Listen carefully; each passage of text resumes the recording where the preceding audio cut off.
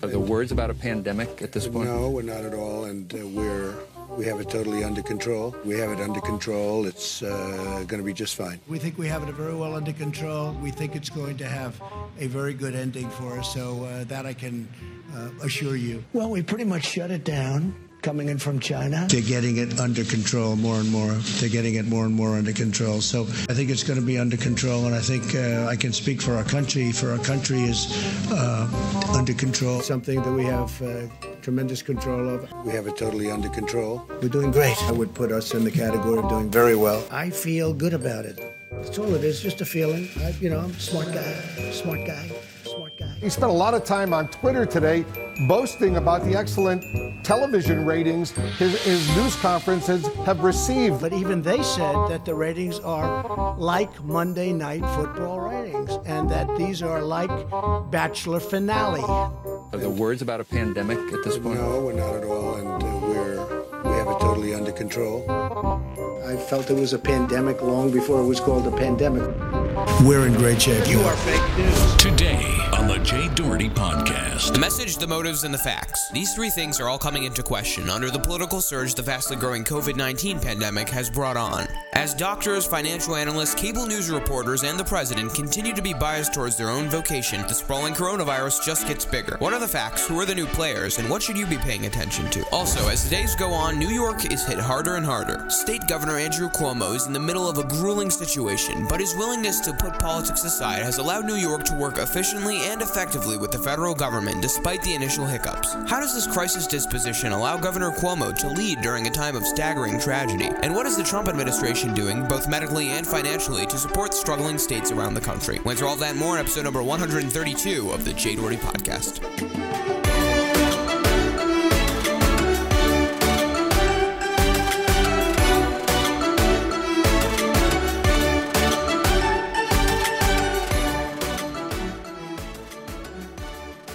This is the Jay Doherty Podcast. And now, from Chicago, here's Jay Doherty. That is correct, everyone. Thank you very much for being here. This is the Jay Doherty Podcast. It is episode number 132. Thank you very much for being here. It is currently Friday, April 10th, 2020 at 9:06 p.m. as we come on the air. A little bit of a later start today. And we're also doing video once again, testing out this new experiment. You can see it at jay-doherty.com/132. We're going to begin, of course, with coronavirus. It continues to take over the headlines. The world has certainly changed as a result of coronavirus, to put it lightly. And I just want to remind everyone that the most important thing to do right now is to stay inside and do not spread the virus. And next to that, the most important thing to do is to be grateful to the doctors, the nurses, and all of the people out there that are putting their lives on the line and fighting this virus every single day.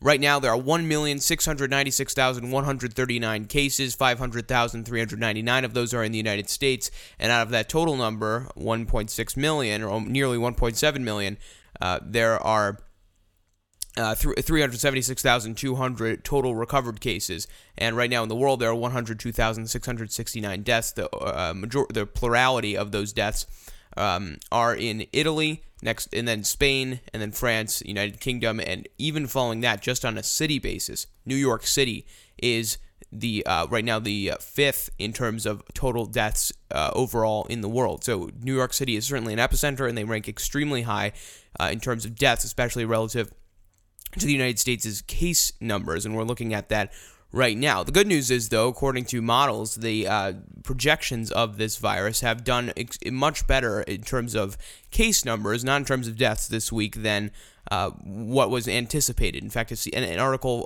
written by Holland Yant, Steve Almazy, Madeline Holcomb, and Omar Jimenez from CNN says that even though Wednesday was another day that brought a record number of deaths reported from coronavirus in the United States, there was a glimmer of hope as models now have less dire forecasts for the total number of fatalities the country will see by the time the pandemic subsides.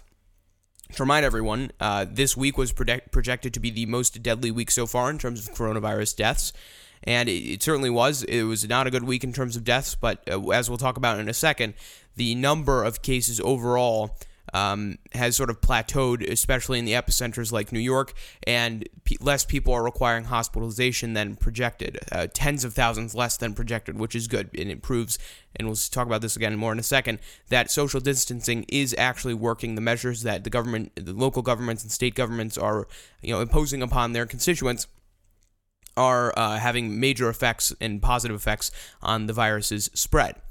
The CNN article I'm referring to says that more than 431,000 people in the United States have been infected and more than 14,700 have died. Of course, those statistics have increased, but a record 1,858 deaths were reported just one day on Tuesday this week, according to Johns Hopkins, and on Wednesday there were 1,922 more. These were records in the entire coronavirus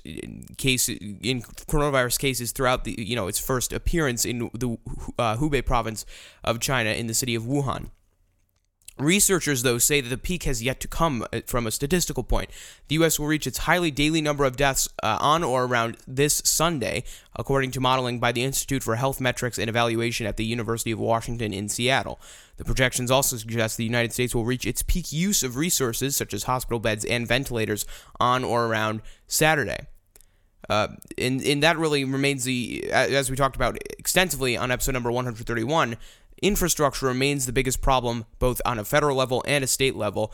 Getting the supplies that states need from the federal government, and also tapping into their state stockpiles, and calling on private industry to hopefully contribute to their need for masks, ventilators, and other things, is certainly something that needs to happen and something that is happening. So infrastructure has actually improved dramatically, at least the access for epicenters like New York and California and other places. Not that California's an epicenter, but there are a lot of cases there. The supply of infrastructure, the supply of mass ventilators and other things have very much been met, at least as of now, which is really good news. The other piece of good news is that the modeling shows fewer people will die from coronavirus than previously expected. On Tuesday, the IHME estimated about 82,000 people will die from the coronavirus disease by August. On Wednesday, the estimate was lowered to 415. So that is a 22,000, approximately, like 21,600 jump in terms of how many, like a subtraction in terms of how many people will die. So it is much, much better. 20,000 less people are projected to die than what was originally projected. Now, of course, projections are only a hypothesis. They're just out there for hypothesis. It's not like these are actual numbers, but that is what we can see right now, and that's what the IHME is saying about all of these. And they've been pretty much on target in all of their public, releasing of models and statistics. By the way, the IHME is the Institute for Health Metrics and Evaluation. So that is good, and those are the statistical updates that we begin with for you today. But before we even begin and get really deep down into the governmental response in coronavirus, I just want to note that Bernie Sanders dropped out of the race for president. It was long overdue, in my opinion. I thought, I predicted that he was going to drop out weeks before he did, but he basically waited until the last possible moment, until it was mathematically impossible for him to win the nomination, giving Joe Biden a clear path to the Democratic nomination.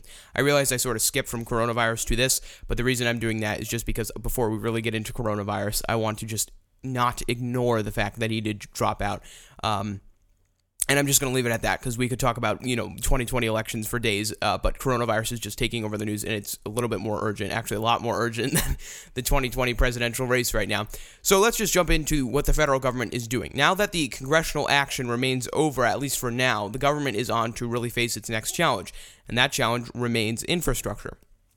If we go off the news from this week specifically, I can confidently reinstate my opinion that the best people working strictly from the federal government at this point are Vice President Mike Pence and Secretary of State Mike Pompeo. Now, Pompeo hasn't really been on the stage around, recently at these briefings. I think he was at one or two this week.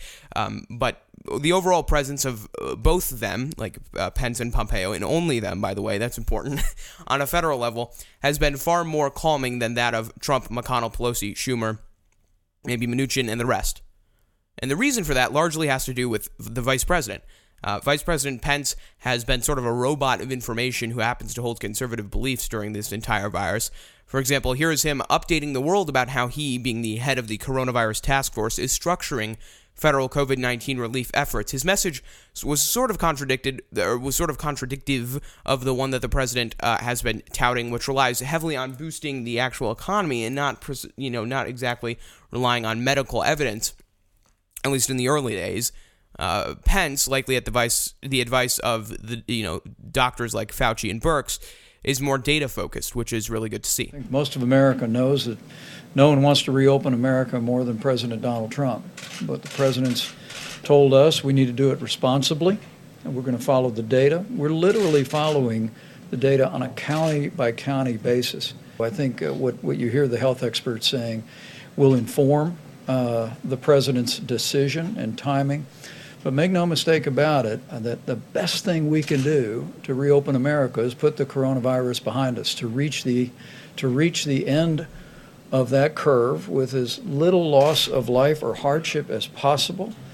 So what the vice president just said sounds probably really obvious to most people, including me and probably you, particularly the last part. But the messages that we've been seeing, that we've been getting from the president, simply do not align with the better, clearer, and more strategic and data-focused messages that we've seen and been getting from the vice president and the rest of the coronavirus task force. And I say that very frankly, with all politics aside. I mean, the message that Pence and that of the coronavirus task force is pushing is a lot more clear and a lot more logical than the one that the president himself is pushing.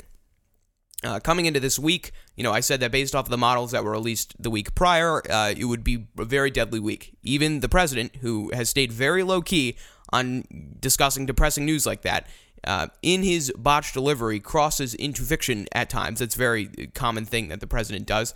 But he did even go into the depressing news that he doesn't really like to go on. He likes to sort of be optimistic, but a lot of times, as I said, it crosses into fiction because he's trying to make everyone feel better without delivering necessarily the truth all of the time. But here's what the president actually said last Saturday. It was sort of scary to hear the president actually admit specifically that there will be lots of death, and he did this very blatantly. Here's Trump. This will be probably the toughest week between this week and next week, and there'll be a lot of death, unfortunately, but a lot less death than if this wasn't done, but there will be death. And that was what he said on Saturday, leading into this week, by the way. So, that's really where it stands right now, and the death models that they have predicted have pretty much come to fruition. It is the end of the week, or not the end of the week that they projected because it's only Friday, but it's the end of the work week, and the death numbers are on their way to meet what analysts have projected and what Dr. Fauci, Dr. Birx, the CDC, and the WHO have projected, and that's not good. But there is good and bad news that has followed that statement that Trump made. So the good news, we just said the bad news, but the good news is that according to Dr. Fauci and Dr. Birx, of course the two top infectious disease experts on the virus right now, this week in terms of case numbers in the United States is going to be a lot better than anticipated, and has been a lot better than anticipated.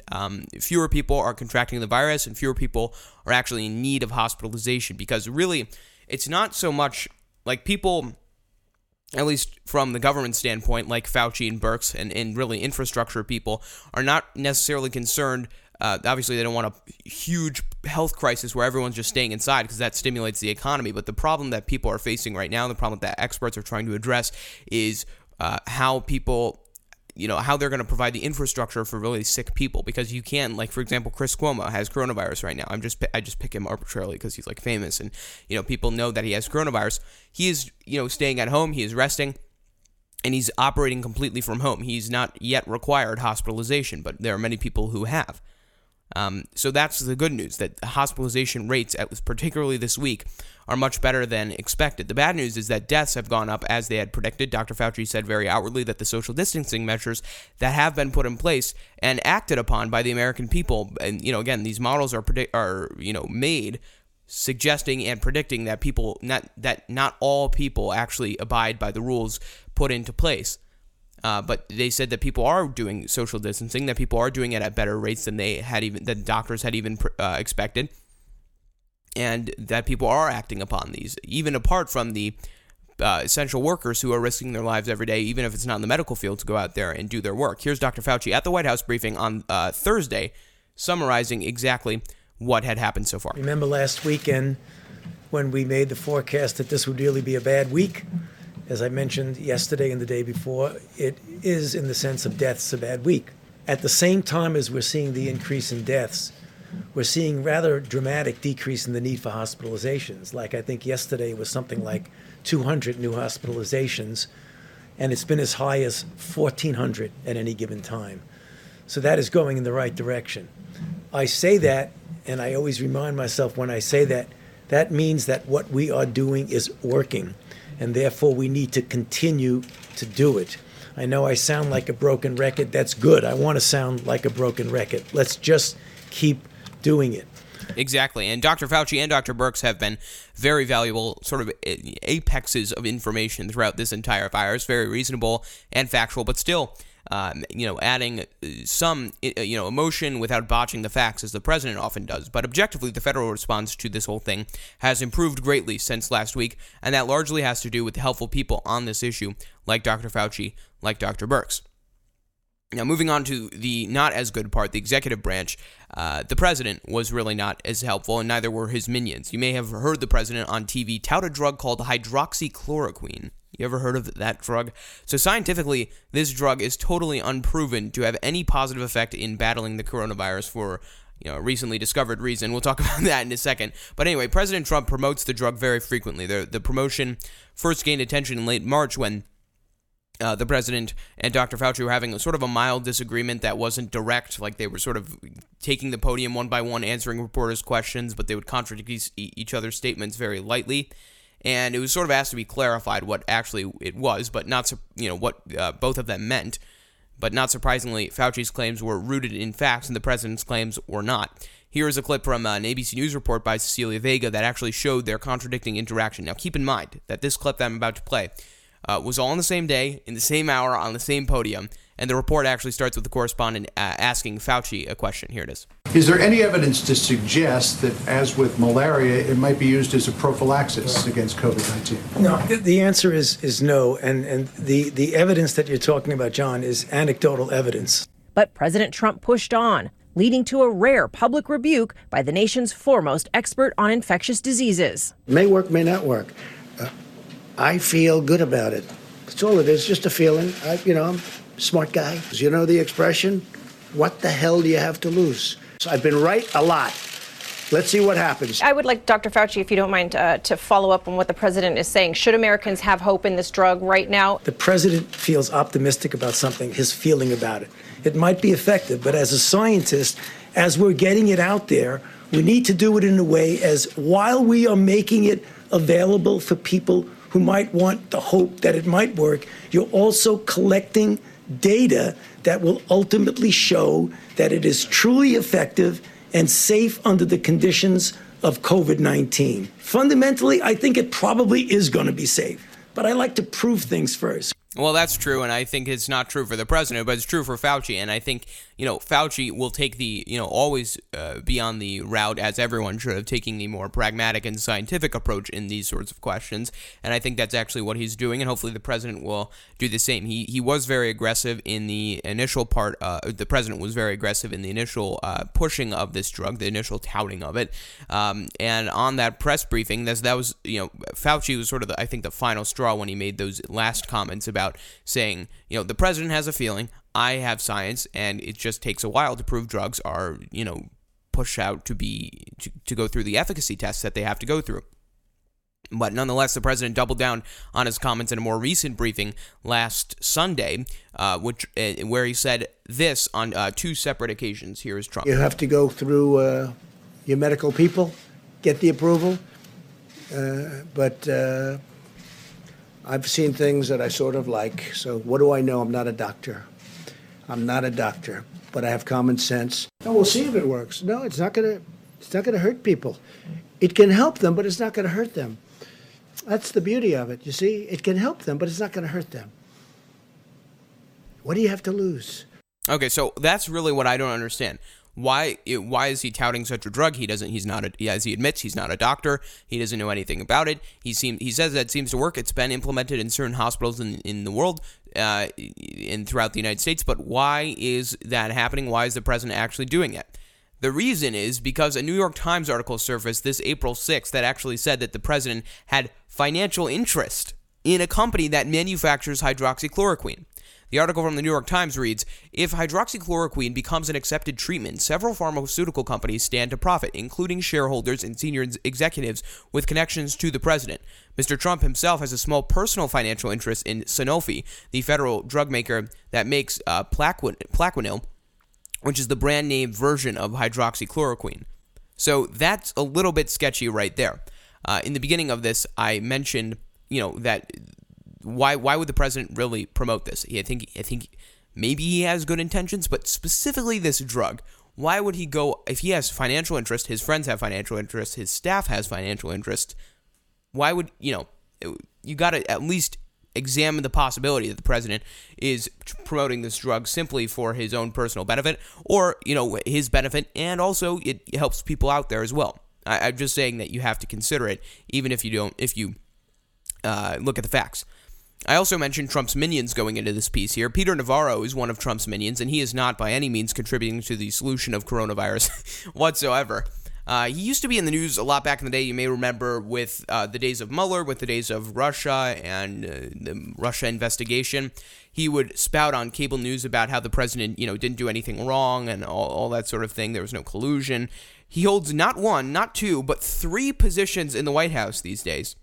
He's the assistant to the president, the director of trade and manufacturing policy, and the National Defense Production Act policy coordinator. Many of those titles do overlap, just to, be fair. But Navarro is someone who is very, very close to the president, not the administration, not the federal government, not the White House, just the president personally, from what we've seen in the past. At least I would make that assumption. Notably, he's not close to the task force, and he likes to push agendas publicly. Here's actually Navarro.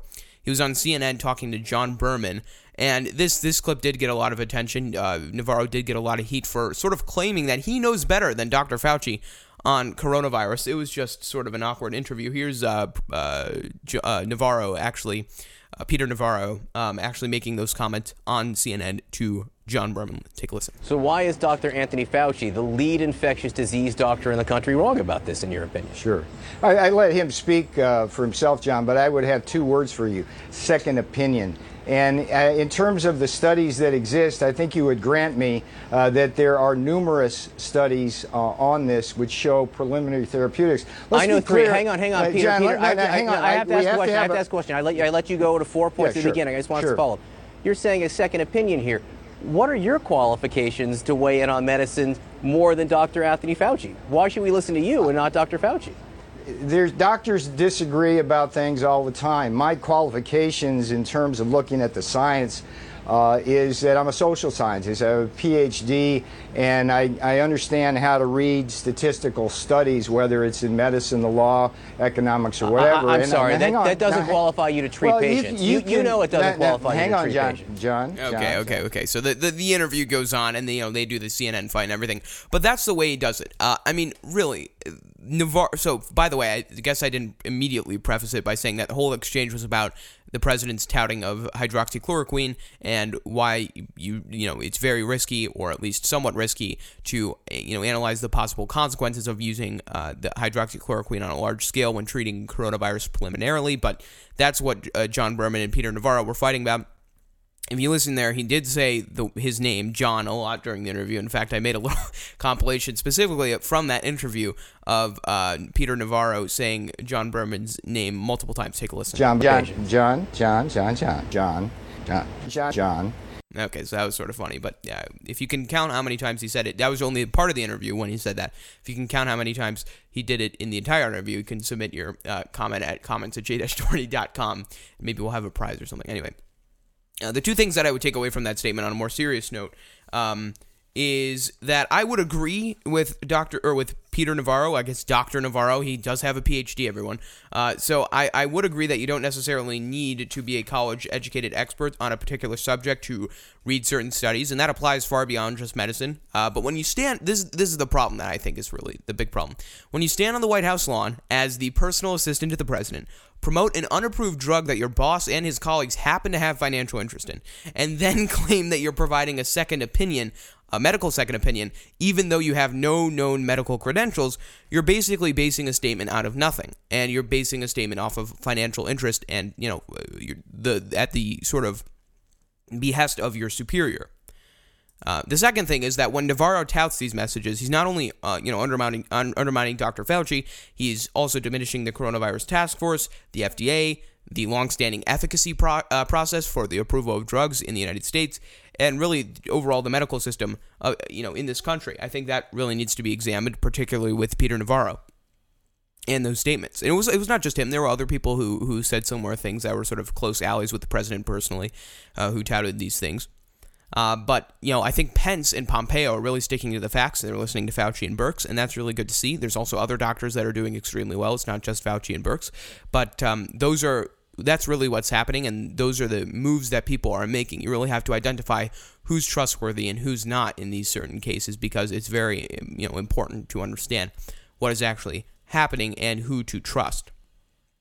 In this case particularly, though, I think it's the optics that really make the situation bad. Fauci has said that he does think that hydroxychloroquine probably will pass efficacy tests. It probably will work as it's intended to. But, if I'm a coronavirus patient right now, I'm sitting in the hospital with my well-being and potentially my life on the line, the word probably going to work, the word's probably not going to work, is not going to cut it in my mind. I would need proven confirmation that hydroxychloroquine will not have any negative side effects to it.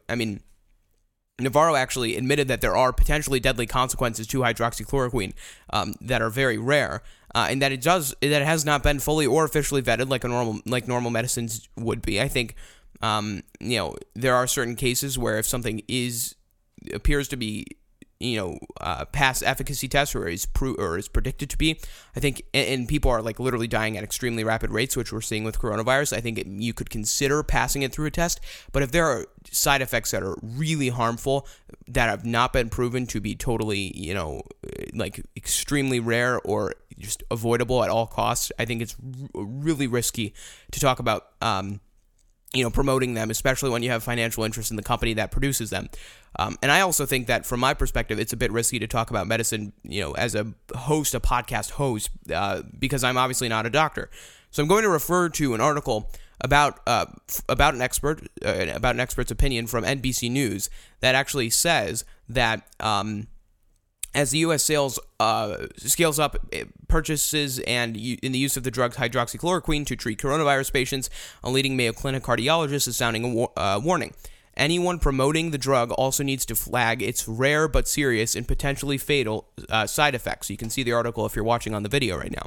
President Donald Trump has repeatedly touted the potential benefits of hydroxychloroquine, which has been approved by the Food and Drug Administration, or the FDA, to treat malaria and other autoimmune ailments, but has not yet proven effective and safe in treating the coronavirus. The president, of course, said, "What do you have to lose? Why would you, concern me?" He said, actually, I think in that clip that that's the beauty of it. You have nothing to lose. Just buy the drug, use it, and make my friends profit a little bit. After observing the debate over hydroxychloroquine on TV news and social media, Dr. Michael Ackerman, a genetic cardiologist who is the director of the Mayo Clinic's Winland Smith Rice Genetic Heart Rhythm Clinic, took the unusual step in late March of issuing guidance for physicians. What disturbed me, and this is a quote from the doctor, what disturbed me was when I was seeing not political officials say these medications are safe, but seeing on the news cardiologists and infectious disease specialists say hydroxychloroquine is completely safe without even mentioning this rare side effect. Ackerman said in an interview. He said, "That's inexcusable."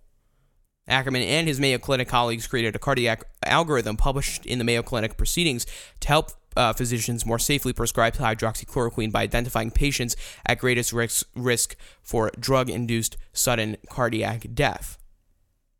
So that's what you have to realize, and that's what you have to recognize. The fact is that hydroxychloroquine does treat malaria. It treats other illnesses as well, but it's not been vetted or proved to be, pass efficacy tests by the FDA and other organizations for it to actually be treated effectively with coronavirus without having any side effects, when the immune system takes in the drug and fights the virus, because you don't want, obviously, them to overlap and cause potentially deadly side effects.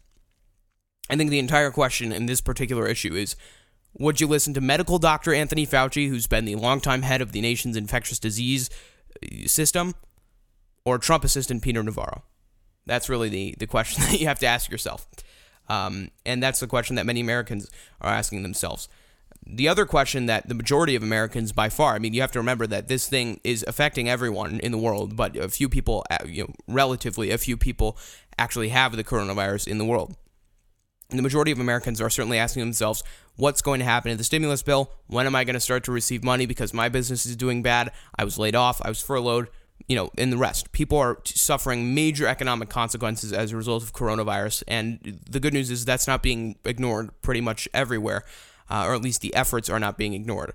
Other than the Federal Reserve right now and the Coronavirus Task Force, they're really handling, both of them, what states actually end up doing during the virus. So both the Federal Reserve and the Coronavirus Task Force have incredible sway over not only the economy right now, but also the health and well-being of all Americans right now. So, they have tons of sway in what actually ends up happening with the coronavirus and what ends up happening with people's well-being, assuming they don't have the coronavirus.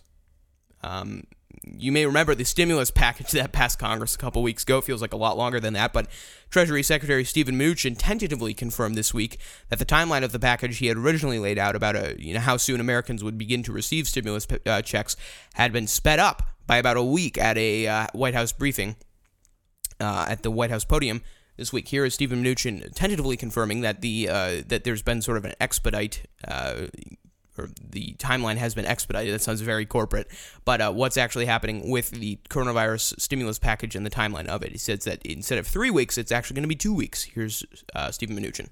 I'm also pleased to report the economic impact payments.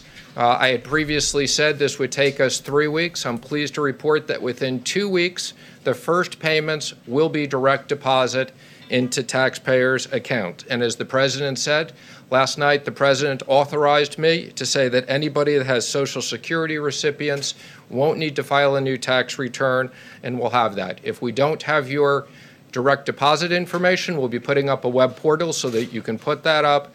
It is a very large priority. The president has made clear we want to get this money quickly into your hands. Okay, so that's good, and it's not, just the president wanting to get, or anyone really wanting to get money into people's hands. It helps the economy, it helps their administration, it helps the presidency, and it helps Trump to get reelected if people actually start receiving these benefits quickly. It has been quite the technical struggle, actually, in the early days for small businesses, particularly to receive these benefits that, if you're eligible to receive these benefits, which there are many small business owners that are.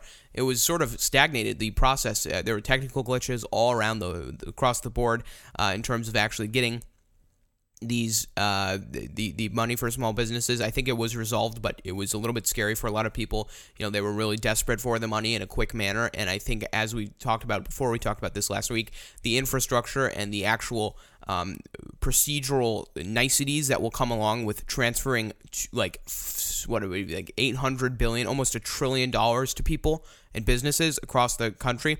And I mean, that is an incredible feat for the IRS to handle. It's a credible feat for the Treasury Department to handle. And, Steven Mnuchin, being the Secretary of the Treasury, has a lot of pressure under him to actually get this out. But it's not for all Americans, because it is only for these certain people who are eligible. In fact, the Washington Post did a good job of summarizing basically what we've been talking about on this podcast for quite some time. They say if you earn less than $75,000 or you and your spouse collectively make less than $150,000, you get $1,200 each for each of you, plus $500 for each child under 17. These amounts are reduced for people with higher incomes and individuals with $99,000 in earnings. Or $198,000 for a couple, get nothing even if they have children. You must have a Social Security number to be eligible for a payment, which will not be taxed. Kyle Pomerleau, a resident fellow at the American Enterprise Institute, according to the Washington Post, estimates that 165 million people, or 93% of all tax filers, will get some benefit, with about 140 million of them getting the full amount of $1,200. Seniors whose only income is from Social Security and veterans who rely solely on disability payments will also receive the payments. The question also is, how will the IRS calculate my income? There's a graph on the Washington Post which does a better job than I'm going to be explaining it, but they're basically basing everything off of your 2018 and 2019 tax returns. So if you've not filed those, then you will not be eligible. There's also a slew of other things that you will not be eligible for. If you are a person who's under 17 or 18 years old, you're not eligible. If you are fit certain brackets within college students that are between 19 and 23, you're likely not eligible. If you are an adult that can be claimed as a dependent, you are not you're not eligible. Non-resident aliens or those without a green card are not eligible. Anything that can be identified as an estate is not eligible, and people who, of course, have not filed their 2018 and 2019 tax returns are not eligible. So it sort of narrows the playing field significantly, making it a lot more fair for the general population because the money is going to who needs it most. And when I say general population, I mean the plurality of the population in terms of tax dollars. I mean, 93% is receiving these benefits off of the tax-paying American and the people who have those accounts. So it's certainly a very fair distribution. And I think Democrats and Republicans, particularly within the Congress, were very willing and able to decide on a deal that actually did end up benefiting all of America. And that's really what both the president and Congress are trying to communicate to the American people, despite the fact that it has been very hard from a technical standpoint for small businesses to receive funds from the stimulus package. I think communication is key, and usually the president has been doing that himself with all these daily briefings. Governors around the country have been doing that, have had daily briefings very frequently. And the president has been doing a lot of the communication from the White House himself. Every day he's up there on the podium. And it's really, I think the effects of that are really good and bad. I think the good news is, a good thing that comes from that is that he can sort of be the facilitator of experts and take credit for bringing them to the podium. But it's bad when you have to hear him mislead everyone and sort of contradict the experts that he facilitated in the first place. But nonetheless, in terms of normalcy, you would normally probably have a press secretary do that, right? Well, the press secretary has sort of been MIA, and that's at the direction of the president, of course. But there is a new press secretary that has just been involved, and her name is Kayleigh McEnany. If you have watched CNN maybe between 2017, 2018, 2019, you probably know exactly who she is. She is now named the White House press secretary. We'll talk about her in a second. But the now former press secretary was Stephanie Grisham. She was out there. She used to work for the First Lady. She now does work again for the First Lady. Once more, she was sort of rearranged in her positions. You probably have never heard of Stephanie Grisham because she's exiting her position as press secretary without holding a single press briefing. So you probably have never seen her on TV, or at least rarely seen her on TV. But Kayleigh McEnany is replacing Stephanie Grisham as the White House press secretary. Kayleigh McEnany is, to put it lightly, a diehard Trump loyalist. She's a hardcore Trump supporter. She's probably the most articulate, all-out pro-Trump advocate on cable news, which is sort of a narrow strike zone. I don't even think that she is necessarily a Republican. She's obviously a Republican, but she's not her strike zone is not all of Republicans, because there are a lot of Republicans who just don't like Trump because of, the stuff he says. But people do not, McEnany really does like Trump. She's pro-Trump on everything, no matter what he does. I mean, no matter what Trump does, McEnany defends it, and she's been doing that for years on cable news. But, in order to be articulate, as she is very frequently about President Trump, you have to lie. But what is unique about McEnany is that she really knows how to handle people, particularly members of the press and colleagues who are sort of in the same line of work, or used to be in the same line of work she was when she was a commentator on CNN. She was actually complimented by, CNN and other networks, particularly CNN. I think she was actually only hired by CNN in the first place back in the day. She was complimented and invited back like multiple times, almost every day. I think she was on a regular conservative panelist on CNN. I remember Anderson Cooper, even saying that he invited her back because she's just so aligned with Trump. She just does not waver. And that was good because, she's, in my opinion, so aligned to Trump that maybe she's not even aligned with the Republican Party anymore. She's just so diehard Trump. She's such a diehard Trump fan. I suppose that's good for Trump to have her as the press secretary, but it's sort of like, when does the truth end up actually coming out from the press secretary? Because, if she's not holding any briefings, then what is she doing other than maybe, putting out briefs that sort of have very generic things? I don't know.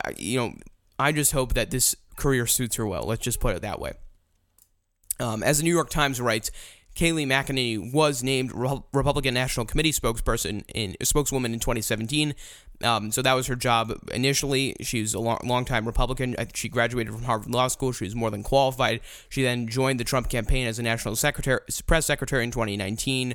Along the way, she's been a vocal defender of Mr. Trump on television, the main role the president has long believed the press secretary should play, according to current and former advisors. That's really the key point in this article. Trump thinks that press secretaries should go out onto TV and defend him publicly so they can get their ratings either up or down. It is not by any means, according to Trump, for them to go out and have briefings. That, in his mind, is either not his job or his job full-time. I think one of the things he said recently, or maybe even not recently, was the reason I have all these briefings is because the fake news will skew my words on Twitter and all this nonsense, so I have to go out here and defend myself. Usually you'd have a press secretary to do that, but I guess the president doesn't really feel that that is a trustworthy thing that he can do, so instead he sends him out to CNN, the studios of CNN and the studios of Fox News to end up defending himself, or defending him, and putting the pressure on the press secretary's back. From the New York Times article, they say one of her assignments as press secretary, according to a person familiar with the press operation, will be to build out a rapid response team similar to what exists in the campaign, and possibly to eventually give briefings. I love how the New York Times put this, and possibly to eventually give press briefings. It's a lot of pretense to what actually may happen in this. The New York Times article goes on to say her television outings, like others who have defended Mr. Trump, have often been at the extreme end of the administration's talking points. That's certainly putting it very lightly. The extreme end of the administration's talking points, really more at the extreme or aligned end of President Trump's talking points as a person. And, I really do think that is putting it lightly, because that's where she stands. She is very, I know I keep sounding like a broken record, but if you never heard of her, first of all, I highly recommend you do go out there and actually watch what she's doing. But I also recommend that you go back and, go back, watch her on CNN back in the day, where she would just go after very aggressively not fellow at all, not liberal panelists. She was often the only conservative voice on the entire panel, and it's really interesting to see. Super pro-Trump. She actually quit CNN, as a commentator, took a job at the Trump campaign. Literally the next day, I think, she tweeted out on Twitter, obviously on Twitter, she tweeted that she took a new job back in 2019, and she was the Trump's spokesperson. She's been doing stuff on Snapchat and Instagram, promoting the Trump campaign. She took a promotion. She's no longer on the campaign. She's now the press secretary of the United States. This is the Jay Doherty Podcast. Thank you for joining us, everybody. I'm Kayleigh McEnany, and that is The Real News. He has never lied to the American people. No, I don't think the president has lied. Your credibility will be shot with my audience if you don't back off that statement. I think CNN has lied to the American people. Overall, since the president took office, President Trump has created more than 1 million jobs. Yes, because the president had left and he started bullying someone on those grounds. Bullying? Did you see the video? The president's not bullying anyone. This is more fake news. I think MSNBC has lied to the American people. I think the fake news has lied to the American people. Has the president lied to the American people? Chris, he has never lied to the American people. No, I don't think the president has lied. Your credibility will be shot with my audience if you don't back off that statement. I think CNN has lied to the American people. The media delegitimizes themselves repeatedly. Fake news. Fake news. You are fake news. Fake news. You fake news. Fake news. Fake news. Fake news. Fake news.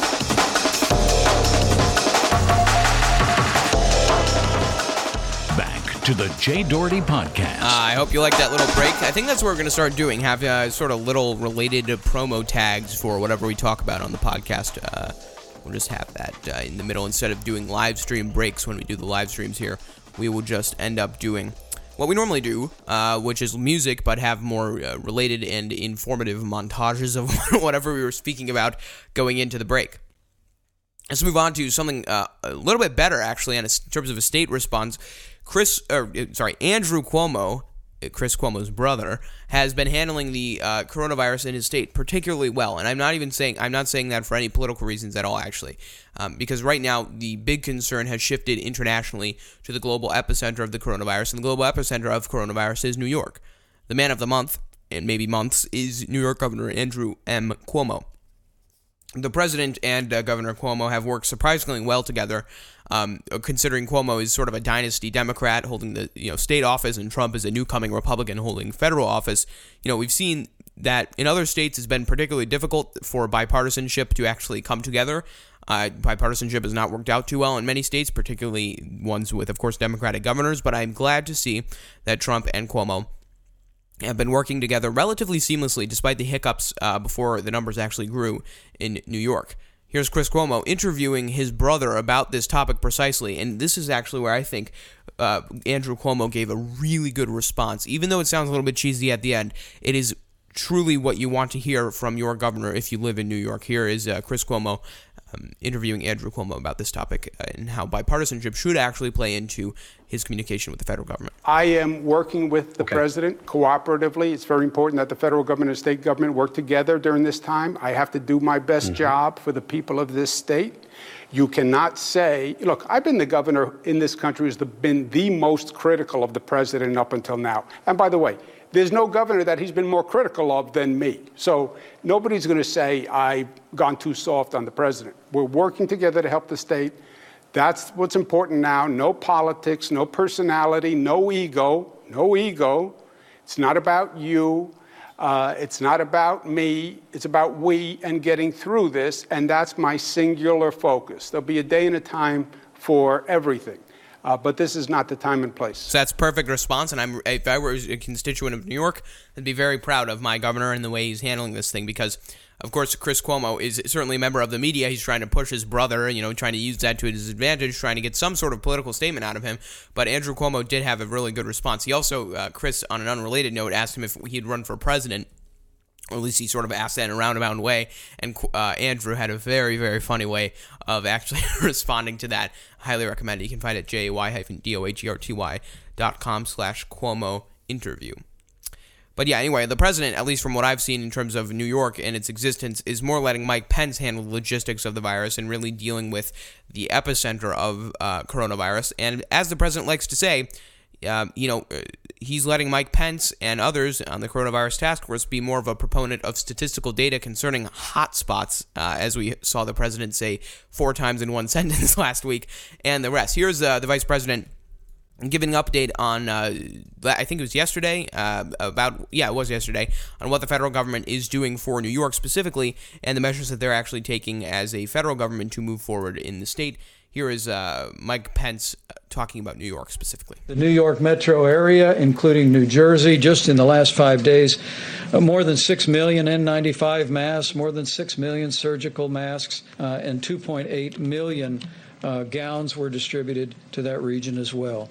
Going next to New Orleans, some 837,000 N95 masks for healthcare workers, 165 surgical masks, other items, including almost 6 million gloves, have been distributed. So that's good, and the infrastructure that, as I said at the beginning of the show, the federal government's response to coronavirus has been much better in the past couple of weeks. They were doing all right before. I was very critical of them last week. I think they deserved it. It was not too good. Trump was sort of blaming the states, saying the states should, be more self-reliant. That is true to a certain extent because the federal government and the state government do exist as sort of separate pieces of government. The state should more so rely on the federal government to be more of a backup in certain cases, but the federal government should always be more than supportive of the states because they were elected by the states, and that's what their job is, in the first place, is to protect the constituents of everyone in their country, and the country is made up of states. That's sort of a logical premise, but nonetheless, the global pandemic, or the pandemic's epicenter in the entire world remains in New York. The New York Times says the epicenter of the coronavirus is in New York. As of Friday evening, 7,844 people had died, while Governor Andrew M. Cuomo had said that these are early indications that the number of cases are plateauing. He has extended an executive order to keep non-essential businesses, including schools, closed. So that is really interesting. I mean, even if you look at these numbers throughout the New York Times graphs, in the state of New York, 170,512 cases. There are 7,844 deaths. That's 40 deaths per 100,000 people, and it's 869 cases per 100,000 people. That's within the state of New York. Of course, population density is really the determiner of all of these statistics, not only in New York, but also throughout the entire country and the world. New York City is extremely dense in terms of population. It's 92,384 cases right now in New York City. 5,663 of those are also 5,663 of those cases people have died in New York City. So that's 67 deaths per 100,000 people, 1,094 cases per 100,000 people. So you can see the density. I mean, there are 7,844 total deaths in the state. 5,663 of those are in the city, in New York City. So the density and the ratio between, I mean, there's like literally a 2,000 difference between the state and the city. So you can see just how large New York is and how dense the cities are. You can take a look at the other parts of New York that are actually having major high death rates. That you can see the graph at the New York Times. We'll have it at jay-dorty.com/NY Times map if you want to go take a look over there. There's currently a stay-at-home order that was effective March 22nd at 8 p.m. Governor Andrew Cuomo has shied away from the language of shelter-in-place order. Of course, that was instated March 22nd. The stay-at-home order was, because he said it evoked images of shooter situations or nuclear war. He said words matter, insisted in describing it as putting New York on pause. And he said that is the most drastic action we can take. Nothing has really changed in terms of governmental response since then. Cuomo continues to hold many press conferences, and that's exactly what is happening within New York. So New York it is officially an epicenter. And as I leave you tonight, 170,512 cases in New York, 7,844 deaths in New York. We'll take a look to see if the numbers in coronavirus cases, at least reported cases, have gone up. According to my maps over from Johns Hopkins University, they have not. But that's currently where coronavirus stands in New York and around the country right now. It's very scary. Of course, I said before, stay inside, wash your hands, do what your local governments say, follow the rules. They apply to everyone in these sorts of situations. And that's basically what I can leave you with on episode number 132 of the Jay Doherty Podcast. I appreciate your listenership. The phone number for this podcast is 312-625-8492. You can receive emails and newsletter updates every week at jay-doherty.com/newsletter. See video of the show on YouTube. Read and listen to show notes and episode highlights on the at jay-doherty.com. Clips and highlights at thedohertyfiles.com. This has been a JD Media Network production. Thank you for listening.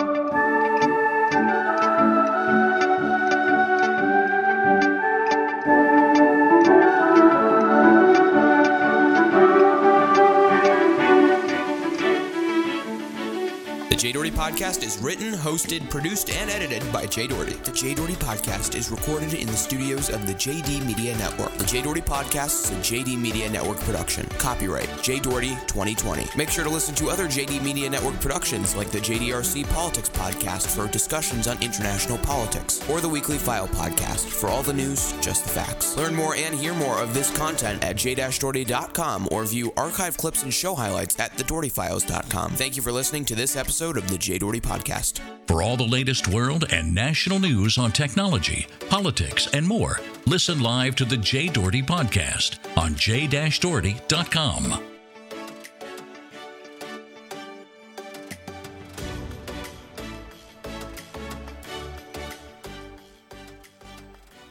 The JD Media Network.